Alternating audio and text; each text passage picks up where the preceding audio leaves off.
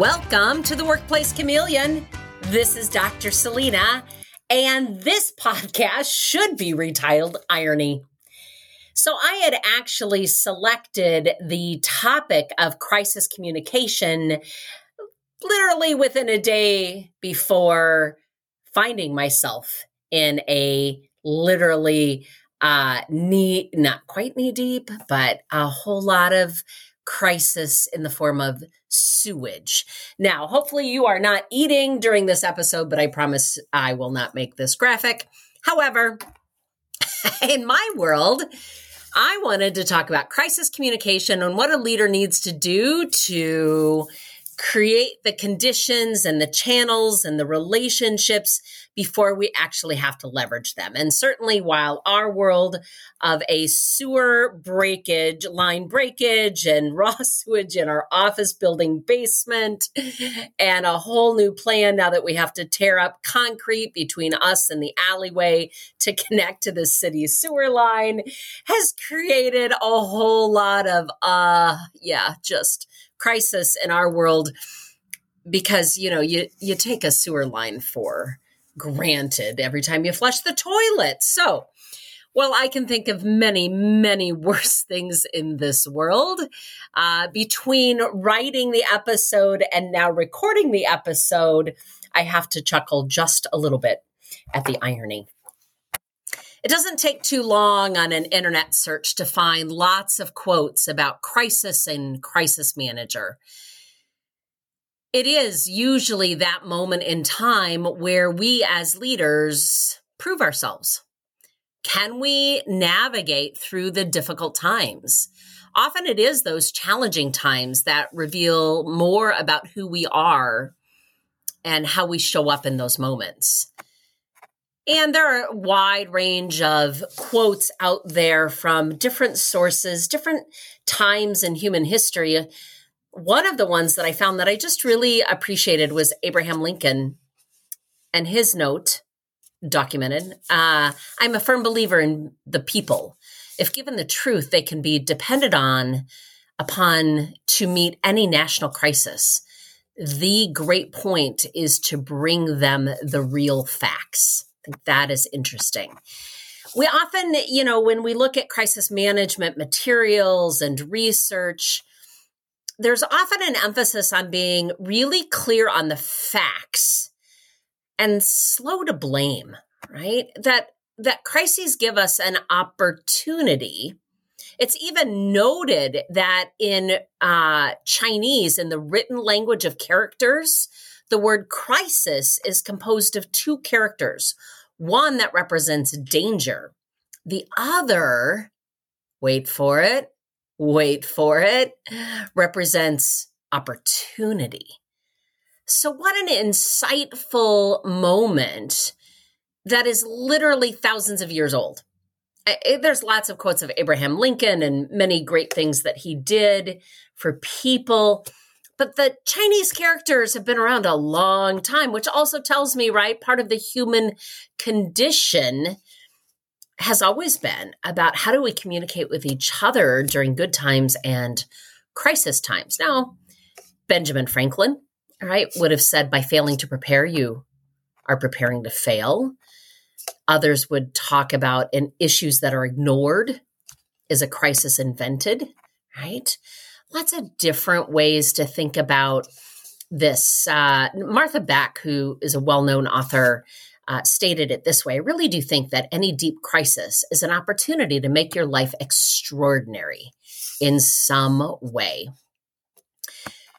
So what do we do with this? What is this investment of time that you're choosing to spend with me do in recognizing when crisis shows up, it takes absolutely everything else we have prepared for and turns up the heat.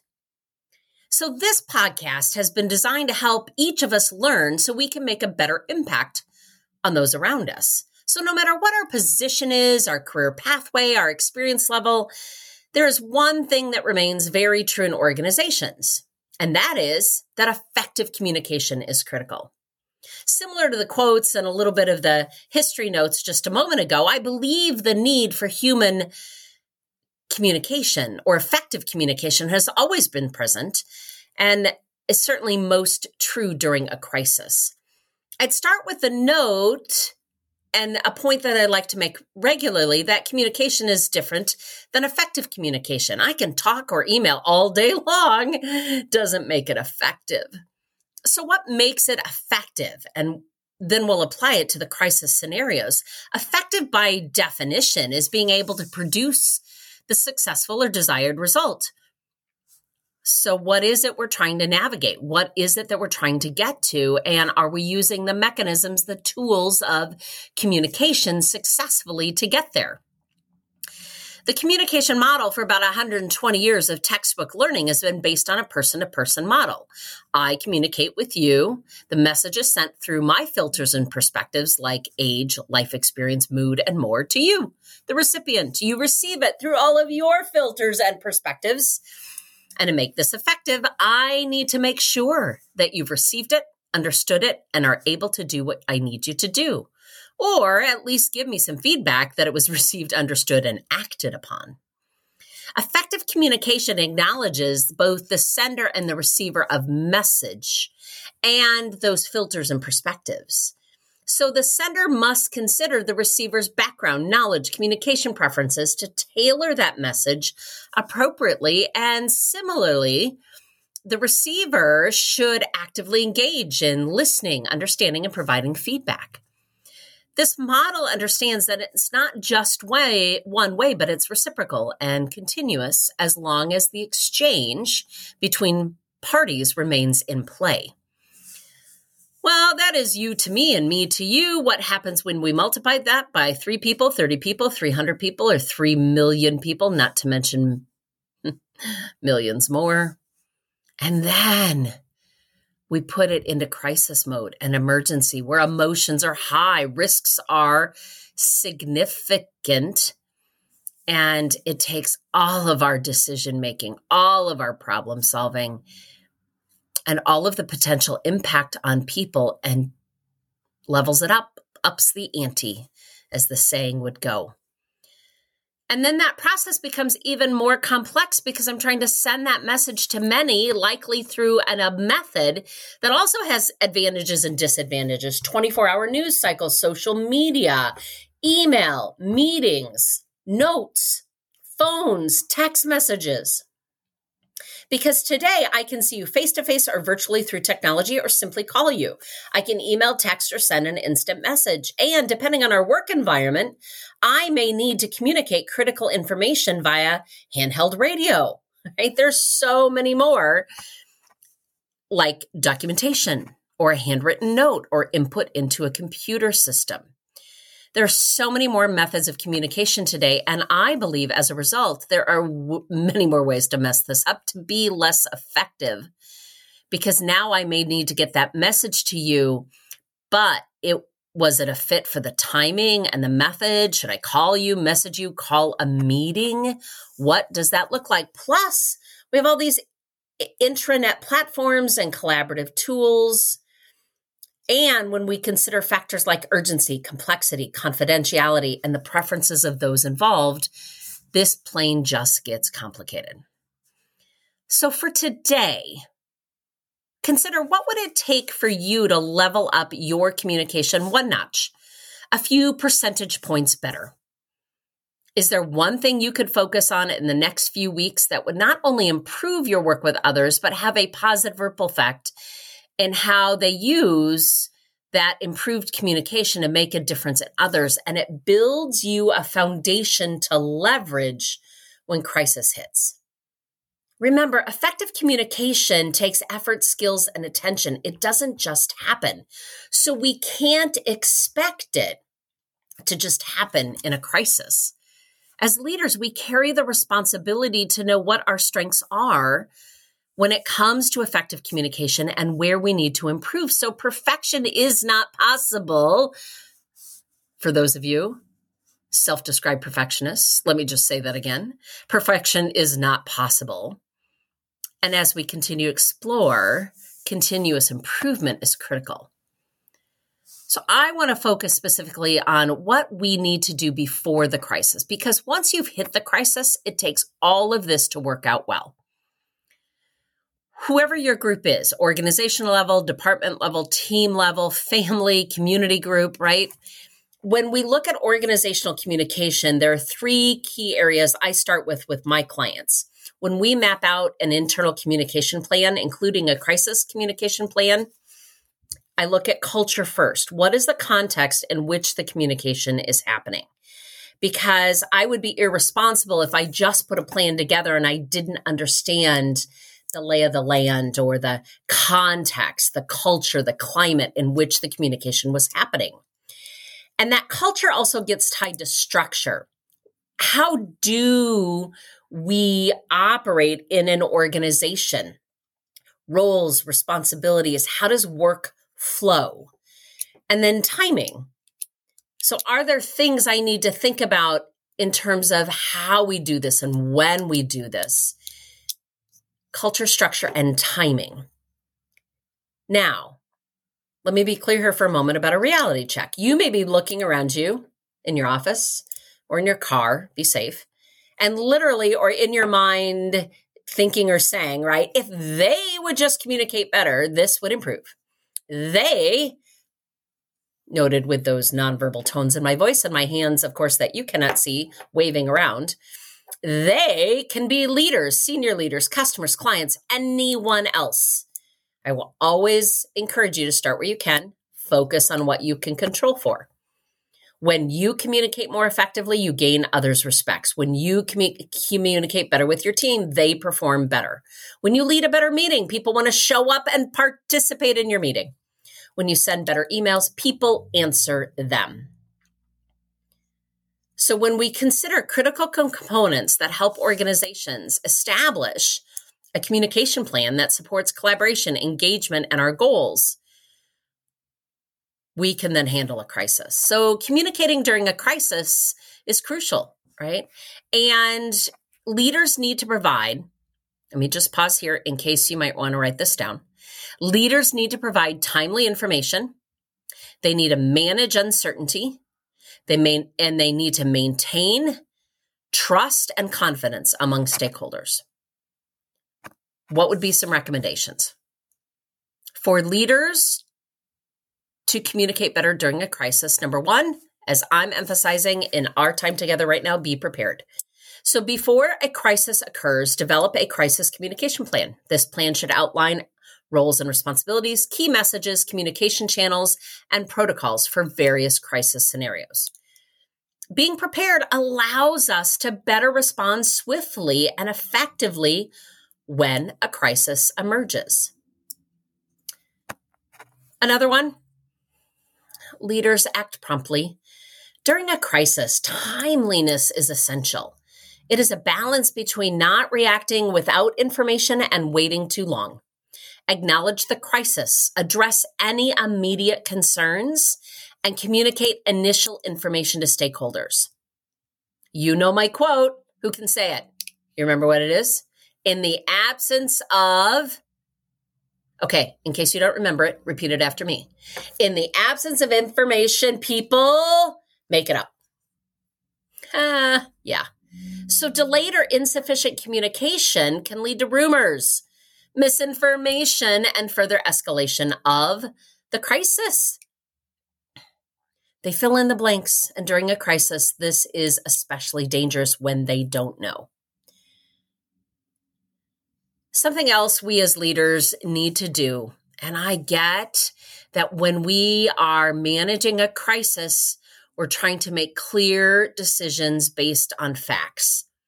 However, leaders, we can't let go of that empathy and compassion. Crisis often evokes strong emotions and anxieties among team members, clients, customers, and other stakeholders. It is so important that we demonstrate empathy and compassion by acknowledging the impact of the crisis on individuals and our teams. Expressing concern, understanding, and support helps to build trust and reassure everyone involved that their needs are being considered. Empathy is being able to understand how somebody else is feeling. Compassion is about caring. So when we think about this as tied to information, then transparency is critical during a crisis.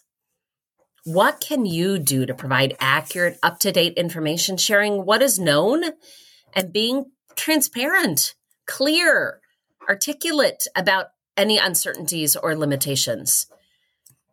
Be careful to avoid speculations or unverified information.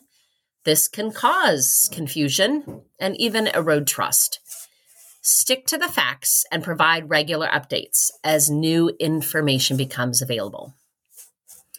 I would point out that visibility and accessibility during a crisis means even more. Leaders, you have to be visible and accessible to stakeholders during a crisis. This can be done through meetings, briefings, public statements, town hall meetings, online platforms. Just do it. Being present and available helps to instill confidence and allows everyone involved to have direct access to information and ask questions. Of course, we need to tailor our messages to the audience.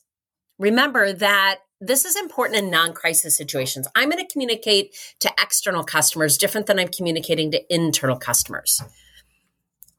Different groups have unique concerns and information.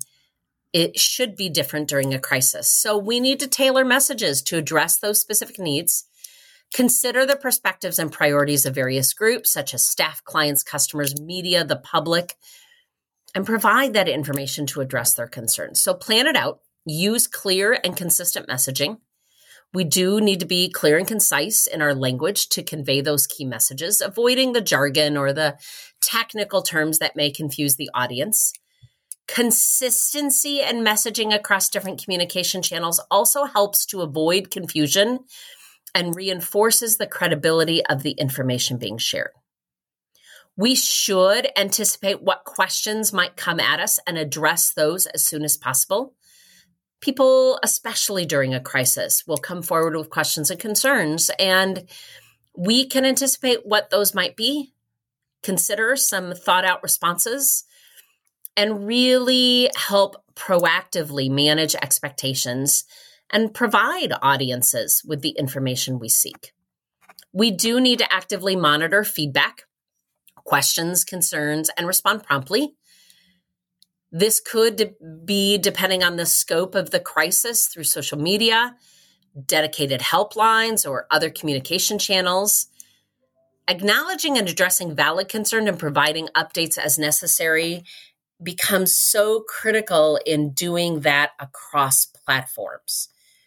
And then letting people know where they'll get that information. You don't have to do it across everything, but you need to do it consistently across what your chosen pathway is. We learn so much, though, in a crisis, and it is hard for us to process it all during that time. So take everything that I just shared with you and note, we can use these experiences to learn and improve. So after the crisis has passed, we should conduct a post-crisis evaluation to assess the effectiveness of the communication efforts, what happened, and what did we learn. Again, human learning happens when it gets reinforced and coded in our memory, in our brain. Identify those areas for improvement and incorporate those lessons learned into your future crisis communication plan. Again, this continuous learning and improvement process strengthens crisis management capabilities in the future.